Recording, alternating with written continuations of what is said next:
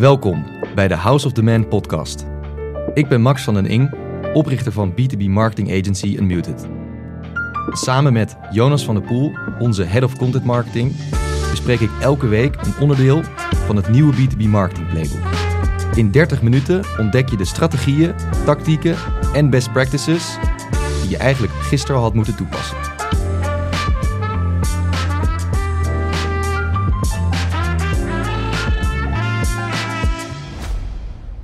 Max, hoe gaat het? Ja, gaat goed man. We zitten in het nieuwe kantoor. We made it. Ja, Echt super vet. beetje chaotisch. Beetje chaotisch. Ja. Zijn vorige week verhuisd, woensdag. Dat ging best soepel. Dat ging best snel, inderdaad. Scheelt dat we natuurlijk in een coworking zaten. Ja, Dus we hadden niet zoveel we spullen. hadden niks. Nee. We hadden onze laptops. Ja. We hadden wat schermen, Boeken merch en podcastapparatuur. en podcastapparatuur. Dus dat was allemaal wel snel verhuisd. Dat was echt wel leuk, die dag. En ook gewoon gelijk weer aan de slag gegaan in de middag. Dat was wel Zeker. mooi om te zien. Zeker, meteen knallen. Maar toen zaten we wel in een kalig, leeg, gigantisch kantoor. Kalig, leeg, gigantisch kantoor, inderdaad. Maar ik heb mijn best gedaan om er toch zo snel mogelijk wel wat leuke spulletjes in te zetten. En volgens mij begint het inmiddels wel echt wel ons plekje te worden. Wat vind jij ervan? Huiselijk en professioneel voelt het tegelijkertijd. Dus dat is mooi. Ik vind het top. Ik heb ook een goede week achter de rug. Tenminste, ik ben wel net 4 dagen ziek Je geweest. bent ziek geweest, hè? Ja, sinds gisteren weer back in the running. Ik hoop dat ik niet te snotterig klink voor onze luisteraars. Klinkt goed. Dat is mooi.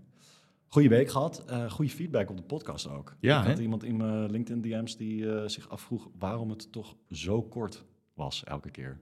Ja, dat was wel echt een unieke comment. Ja. Wat vind je ervan? Nou ja, ik moest eerlijk toegeven dat we gewoonweg niet genoeg tijd hebben om maar de hele dag podcasts op te nemen. Dus dat half uurtje per week, daar willen we ons aan houden. Aan committeren. Ja, dat kan hartstikke goed. En ik zou graag nog veel langer door blijven praten. Maar ja, er moet natuurlijk ook voor onze klanten gewerkt worden. Ja. Ja, en ik denk ook als we langer gaan doorpraten, komen we dan goed genoeg tot de kern of blijven we dan maar gewoon lullen? Misschien een beetje wat van dat tweede. Ik denk dat het ook nog een beetje, nou, dan laten we nog wat over om over na te praten. Wellicht bij ons in de community, Ja. op Slack. Ja. Daar zijn natuurlijk mensen altijd welkom om nog even debriefen. te debriefen. Ja. Verdere vragen te stellen. Misschien toch nog eventjes met ons het gesprek aan te gaan. De derde helft. Precies. Alright. Eerste rubriek van de week. De LinkedIn-post van de week. Ja, Jij mag hem toelichten, Jonas. ja, geen probleem. Ik heb deze post uitgekozen. Dat is de LinkedIn-post van onze gewaardeerde collega Jesper Cola. Ja. Dus het blijft een beetje binnen het bedrijf. En Jesper die ving een grap op die ik een tijdje geleden heb gemaakt. Ik had namelijk op LinkedIn gepost dat iedereen het altijd wel heeft over die meetings die ook een e-mail hadden kunnen zijn. Maar niemand heeft het over al die e-mails die ook gewoon een Google search hadden kunnen zijn. Ja, echt zo spot on. Ja. Dat vond Jesper een goede grap. En hij vroeg, mag ik daar zelf mee aan de haal? En Jesper is natuurlijk een Webflow-expert en designer. Dus hij heeft even in Figma in 2 minuten een soort van UX-upgrade prototype gedesigned voor Google. Dat wanneer je een e-mail wil versturen, dat er een prompt verschijnt met een pop-up, met een prompt, are you sure this is in the Google search? Ja. En dan buttons send anyway of continue to Google. Dus hij deelt op LinkedIn eigenlijk een feature-idee van hoe nice zou het zijn als Gmail of een e-mail-inbox aan zich gewoon een feature had. Hey, die begrijpt eigenlijk wat je nu aan een collega gaat stellen. Volgens mij kan een search engine of misschien wel een ChatGPT daar prima antwoord op geven. En dat kan natuurlijk een hele hoop e-mail verkeer in je inbox besparen. Ja, clutter minimalisatie. En je hebt natuurlijk die feature al van Google, dat wanneer je een e-mail hebt gestuurd, die kleine UX-upgrade, dat je meteen die 3 seconden lang kan undoen. Voor het geval dat je er bij het versturen achterkomt dat je een typo hebt gemaakt of iets dergelijks. En dat is natuurlijk wel een erg gewaardeerde feature. Dat soort hele kleine gebruiksvriendelijke upgrades zijn natuurlijk best wel nice. Ja. En ik denk dat deze ook best wel goed zou kunnen werken. Want ik krijg genoeg e-mails die gewoon Google searches hadden kunnen zijn. Ja. Wat nou als we ditzelfde idee zouden toepassen op Slack? Ja. Dat zou echt heel veel tijd schelen. Productivity hacks in the works. Dus als iets al is besproken in Slack en iemand stelt een vraag en die plugin die weet van, ja, maar het antwoord bestaat al. Dat zou een goede kunnen zijn. Ja. Pivot. Alright. Dat was de LinkedIn post van de week. Waar gaan we het deze week over hebben? Ja, het hoofdonderwerp. Een van mijn favoriete punten van discussie, kan je wel stellen. Ik heb er zelf ook wel mee te maken gehad. Ja. Productcategorieën. Ja. Dus het onderwerp van vandaag is productcategorieën. Mm-hmm. Sluit je je daarbij aan of ontwikkel je juist zelf een nieuwe productcategorie? Precies. Dus weer eventjes terug naar de basis. Wat is een productcategorie en wat is het belang van een productcategorie? Nou, een productcategorie is doorgaans een combinatie van 2 of 3 woorden. En het omschrijft eigenlijk in een hele platte zin of een platte uiting wat je precies doet. Het helpt mensen daardoor begrijpen wie jij bent of wat jij doet of wat je voor hen kunt betekenen. En het helpt ook dat mensen jou kunnen vinden wanneer ze daarnaar op zoek gaan. Ja. Dus als jij bekend staat om een bepaalde productcategorie, wanneer mensen denken dat ze een product nodig hebben, dan denken ze, want hun brein werkt in het denken in categorieën. Ja. Dus mensen gaan dan waarschijnlijk naar Google toe en die typen daar een categorische zoekopdracht in, soms in combinatie met jouw bedrijfsnaam. En die komen dan, als het goed is, als jij voldoende lading hebt gegeven aan die productcategorie, dat Google jou ziet als een van de belangrijke spelers in die categorie, kom jij bovenaan uit. Ja, heel belangrijk. SEO is heel belangrijk natuurlijk bij het naar voren brengen van die productcategorie en daarvoor ranken. Juist. Even terug naar, om het wat beter uit te leggen ook aan de luisteraars, een voorbeeld erbij te pakken van een bekende productcategorie. Mm-hmm. Nou, binnen de marketing is e-mailmarketing natuurlijk een enorm groot topic. Ja. Dus een e-mailmarketing platform, 3 woorden, omschrijft eigenlijk heel duidelijk wat een softwareplatform doet. Als je spreekt over een e-mailmarketing platform, dan heb je het dus niet over een website builder bijvoorbeeld. Nee. Of een content management systeem. Nee. Het zijn allemaal weer andere productcategorieën. Ja. Nou, als ik zeg, denk eens aan één e-mailmarketing platform. Mailchimp. Ja, dat is meestal het eerste antwoord dat mensen geven. Active Campaign. Ja. Voor e-commerce, Klaviyo. Ja. Voor creators, ConvertKit. Dat heb ik niet zo bekend. Ja, dus ik denk dat de e-mail marketing categorie misschien wel een van de drukste productcategorieën is op aarde. Ja. Misschien naast CRM is e-mail marketing platform is echt een van de drukste categorieën. Ja. Ik besef mij dat wij de eiwekker helemaal niet hebben gezet. Dus die ga ik alsnog eventjes zetten, maar dan op. Klein kwartiertje. Ik zet hem hier in het midden neer. E-mail marketing platforms, een van de drukste productcategorieën. En dat legt gelijk ook een van de problemen bloot met productcategorieën. Want, nog weer even terug naar wat ik net zei, het zou je moeten helpen om gevonden te worden op de zoektermen, productcategorische zoektermen die voor jou relevant zijn. Ja. Wanneer te veel bedrijven zich richten op dezelfde productcategorie, guess what? De nummer 1 pagina in Google, die is beperkt. Als jij er niet op staat, ga je waarschijnlijk niet gevonden worden. Ja. Wat kan je dan als bedrijf doen? Een nieuwe productcategorie bedenken en die productcategorie bekendmaken onder de doelgroep die jij voor ogen hebt of die jij hebt geïdentificeerd, die de meeste baat heeft bij de categorische versie die jij hebt gemaakt voor zo'n product. Nou, hele mond vol. Mailchimp die is voor iedereen. Dat is ook de eerste e-mailmarketing platform wat naar boven komt als je vraagt wat is een e-mailmarketing platform, dan zeggen mensen Mailchimp. Er staat ook boven, als je googelt naar Mailchimp, dan komt er ook gewoon echt e-mailmarketing. Niet eens e-mailmarketing platform, gewoon e-mailmarketing. Ja. Als je Active Campaign googelt, dan staat er e-mail marketing automation. En dat is op zich logisch, want Active Campaign is vaak een e-mail marketing automation platform wat wordt gebruikt door wat technischere marketeers die ook wat workflows willen maken, dingetjes willen automatiseren. Kortom, eigenlijk op zoek zijn naar functionaliteiten die Mailchimp niet echt heeft. Maar doen nog steeds ook e-mail marketing. Als je bijvoorbeeld ConvertKit googelt, dan staat er Creator Marketing Platform. Ja. Dus je ziet al dat zij waren ooit begonnen als e-mail marketing platform. Dat weet ik nog goed. Ik ken ze een jaar of 6 nu. hadden hele mooie e-mailmarketing software gemaakt. Maar ja, ook de uitdaging om te concurreren tegen grote bekende namen zoals Mailchimp, maar ook HubSpot, ActiveCampaign. En die zagen op een gegeven moment waarschijnlijk in hun data dat bepaalde creators een vervent gebruikerscohort waren binnen hun software. En toen hebben ze ervoor gekozen om daarop te gaan specialiseren, daarop bekender te worden. En toen hebben ze een nieuwe productcategorie ontwikkeld, namelijk Creator Marketing Platform. Ja, dus wat ik jou eigenlijk hoor zeggen is dat je productcategorieën hebt die bestaand zijn en soms drukker dan andere. Mm-hmm. En dat een manier om je daarin te differentiëren is om een soort van subcategorie uit te vinden. Dat is eigenlijk de weg eruit. Ja.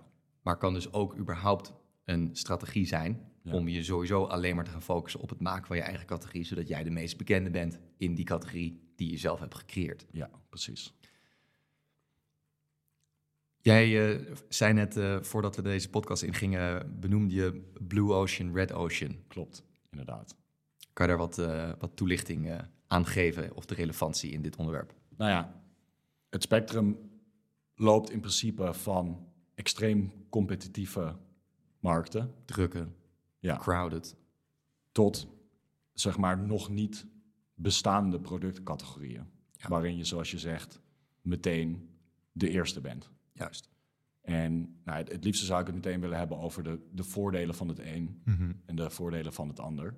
Ja. Want ik heb wel eens meegemaakt hoe het is om een niet bestaande productcategorie te proberen uit te vinden. En dat kan best wel zwaar zijn. Het is echt heel taai. Het is heel taai. Ja. Om iets wat nog niet bestaat aan de markt te brengen en mensen ervan te overtuigen dat het waardevol is. Ja. Dat is zoveel moeilijker dan e-mailmarketing software te verkopen, want mensen weten dat het bestaat en weten dat ze het nodig hebben. Ja, daar ook weer even op voortbordurend. Ik heb er toevallig net ook met een klant een gesprek over gehad.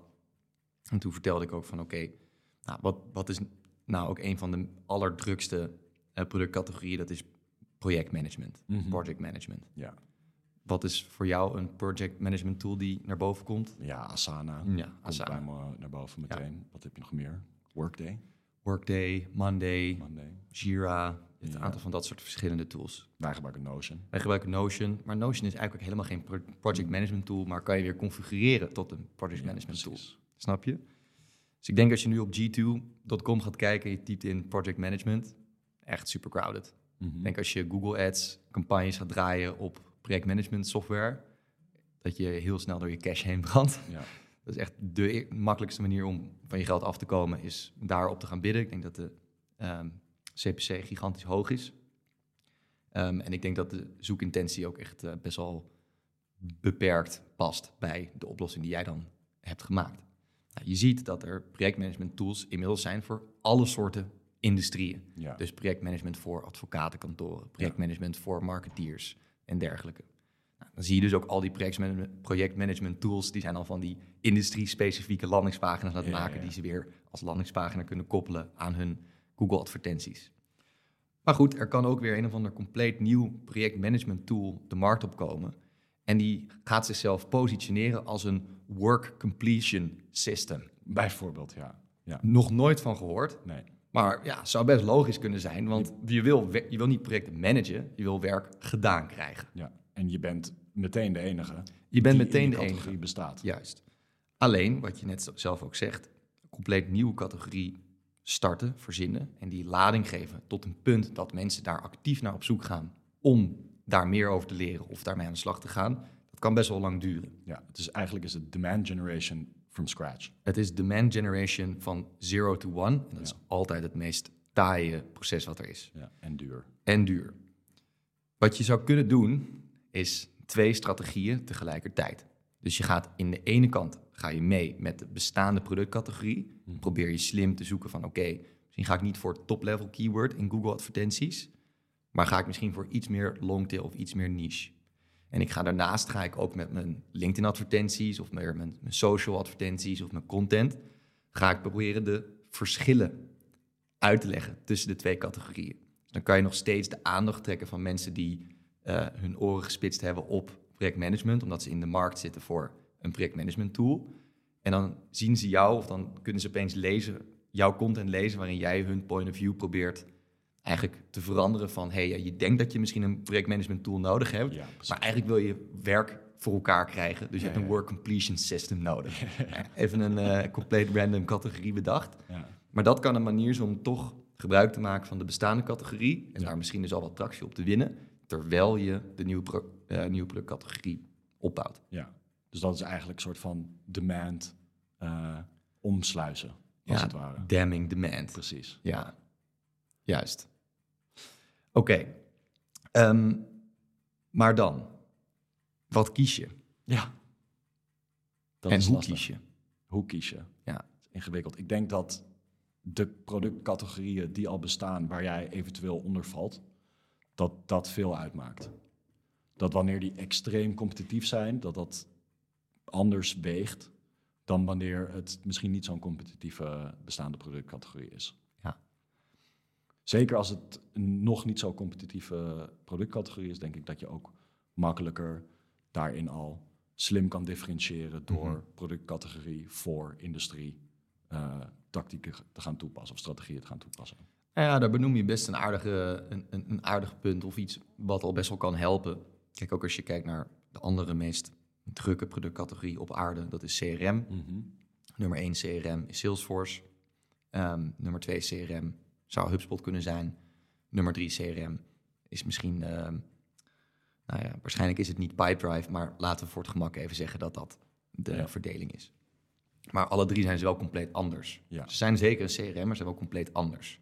Dus je zou kunnen stellen dat ze alle drie wat meer bedrijfsgrootte gespecificeerd zijn. Precies. Salesforce is echt voor enterprise.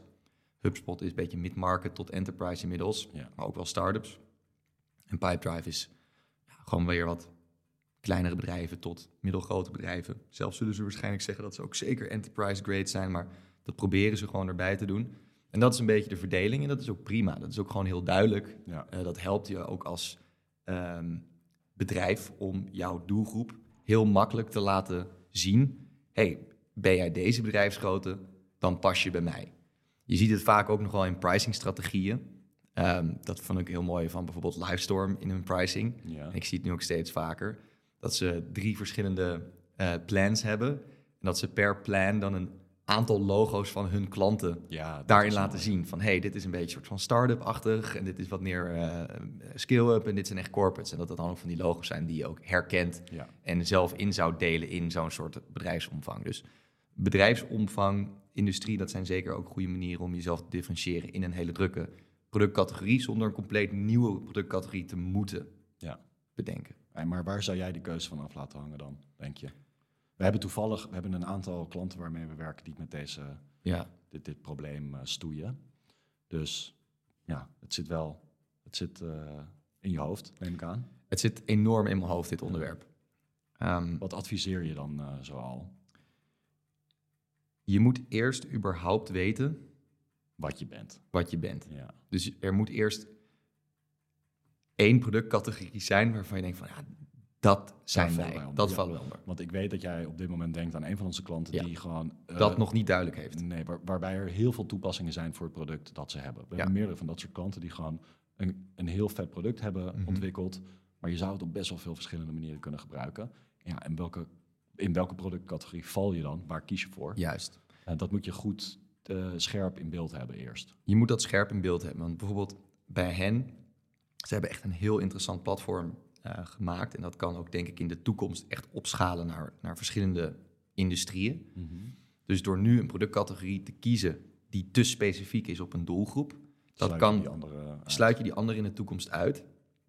Dus bijvoorbeeld weer het voorbeeld van ConvertKit. Die zijn nu een creator marketing platform. Die kiezen daarmee dus heel erg voor de doelgroep in hun categorie. Ja. Nou, dat kan heel veel duidelijkheid geven, maar dat kan ook gevaarlijk zijn. Dus je moet altijd beginnen met weten, als ik het voor het kiezen had, wat zou dan mijn categorie zijn? Die moet je duidelijk hebben. Ja. Als je die duidelijk hebt, dan ga je heel simpel, ga gewoon naar Google, typ die naam in. Dan kijk je in Google, wat komt er terug? Komen er Google-advertenties naar boven met je concurrenten? Oké, dan weet je dat je in ieder geval ongeveer de juiste soort categorie hebt gekozen. Ja. En dan kan je vanaf daar weer verder gaan kijken. Ja. Maar zie je bijvoorbeeld allemaal hele rare resultaten terugkomen die echt in de verste verte niet in de buurt komen van wat jouw doelgroep zoekt, daar zou ik mijn vingers dan ook niet aan gaan branden. Nee. We hadden het bij deze klant bijvoorbeeld gezien. Ja, bij één kwam ik bij allemaal soort van medische spelers uit, bij andere echt heel enorme corporate moeilijke tools. Dat was heel duidelijk dat die het echt allemaal niet waren. Ja, totdat we er eentje intypten waarvan we zagen van hey, daar is een concurrent die daar op adverteert met Google. Er zijn best wel wat contentartikelen die raakvlak hebben. Ja. Dus dan benader je hem steeds meer. Ja, ik denk wat ook een goede strategie zou kunnen zijn als het aankomt op het kiezen van het meeliften op een bestaande productcategorie of het creëren van een nieuwe, is heel goed in de gaten houden wat huidige trends zijn. Ik moet denken aan iets als de ChatGPT-hype die we nu meemaken. Ja. Je weet dat dat een trend is. Je weet dat daar zoveel plots zoekvolume achter zit, dat het heel makkelijk is om mee te liften op zo'n hype, zo'n trend. En ervoor te kiezen om ChatGPT voor medici of iets dergelijks in het leven te roepen. Precies. Ja, en dan kom je ook alweer bij een stukje positionering. Dus dat is ook nog weer een enorm onderwerp wat volgt na het kiezen van je productcategorie. Mm-hmm. Dus nog maar even terug bij je vraag van oké, hoe ga je dan te werk om te kiezen wat je gaat doen? Je bijvoegen of een nieuwe creëren? Nadat je het sentiment rondom de categorie waarvan je denkt dat die het moet zijn, hebt onderzocht, dan zou ik naar iets van een keyword-analyse toe gaan. Gaan kijken van, zit er al bepaald zoekvolume op die term en op aanverwante zoektermen? Ja. Als dat zoekvolume echt al gigantisch is met een hoge keyword difficulty. Dude. Oké, nog heel even dit afmaken. Hoge zoekvolume met hele dure keywords zou ik waarschijnlijk zeggen, ga een nieuwe productcategorie bedenken, terwijl je kijkt hoe je zo effectief mogelijk de mensen die al op zoek zijn naar die productcategorie toch bij jou uit kan laten komen. Ja. Dus doe je een beetje korte termijn en een beetje lange termijn. Ja, ik weet niet zeker of ik het helemaal met je eens ben. Ik wil in ieder geval meegeven aan onze luisteraars dat je hiermee op moet passen, want ik denk dat ik weet gewoon dat in die keyword research tools ook een bepaalde vertraging zit. Mm-hmm. En mocht je nou zien dat er geen zoekvolume achter zit, betekent niet dat dat er niet is. Zeker bij zoiets als ChatGPT of AI of dingen die net in het leven worden geroepen. Het duurt gewoon echt wel even voordat research tools oppikken dat daar zoekvolume achter zit. En juist als je denkt dat het er niet is, zou het er misschien juist aan kunnen komen en dat kan heel waardevol zijn. Maar dat hoor je mij ook niet zeggen, want ik had het namelijk net over als er heel veel zoekvolume op is, dat je dan misschien beter een nieuwe categorie kunt gaan maken. Ja. Als er nog heel weinig zoekvolume op is, maar de content die eruit terugkomt uit Google sluit wel aan, dan zou ik zeggen, ga met die banaan. Weet je wel, wordt de grootste in die categorie. Er zullen waarschijnlijk nog 2 andere bedrijven zijn die dat ook op de radar hebben. Die moet je gaan verslaan. Je moet meer content gaan creëren. Je moet meer aanwezig zijn op LinkedIn. Je moet meer geluid gaan maken. Mm-hmm. Dus ja, dit is denk ik de meest pragmatische manier om te kiezen of je aansluit of moet gaan vormen. Nou, ik heb hier nog een heleboel over te vertellen. Ik ook. Ik zou voorstellen dat iedereen die hier nog over wil meepraten zich aansluit bij The Experiments Club, onze community. Dan kunnen we in Slack dit gesprek voortzetten. Dan praten we achter het muurtje gewoon nog eventjes door. Ja, wat is jouw key takeaway van vandaag?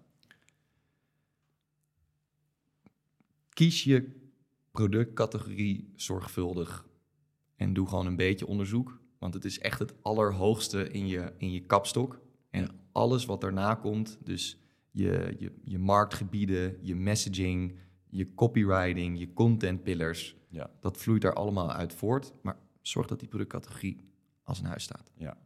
Voor jou? Voor mij, ik zou zeggen, ga goed bij jezelf treden en weet wie je bent. Mm-hmm. Zeg maar wat jouw product doet. Kijk eerst naar jezelf voordat je gaat beslissen hoe je jezelf gaat profileren naar de buitenwereld toe. Cool. Mooi. Goeie key takeaways. Het is vandaag donderdag. Ik ga met vakantie komende week. Wintersport. Ik kijk ernaar uit. Ja, ik hoop dat ik niks ga breken, want onze collega Filippo die heeft vorige week zijn schouder gebroken. Ja. Erg sneu. Gevaarlijke hobby. Ja. Maar ik ben in contact met hem. Naar omstandigheden gaat het goed met hem. Dus daar ben ik blij om. Dus ik kijk ernaar uit dat je weer terug bent. Ja. Dan kunnen we weer lekker doorpakken. Mm-hmm. En I will hold the fort. Cool. Oké. Tot volgende week. Tot over 2 weken. 2 weken. Goed zo. You. Later. Ja, dat was hem dan. Bedankt voor het luisteren naar de House of the Man podcast. Volgende week vrijdag zijn we er weer met een nieuwe aflevering. Volg ons op LinkedIn, Spotify en meld je aan voor onze B2B marketing community, de Experiments Club.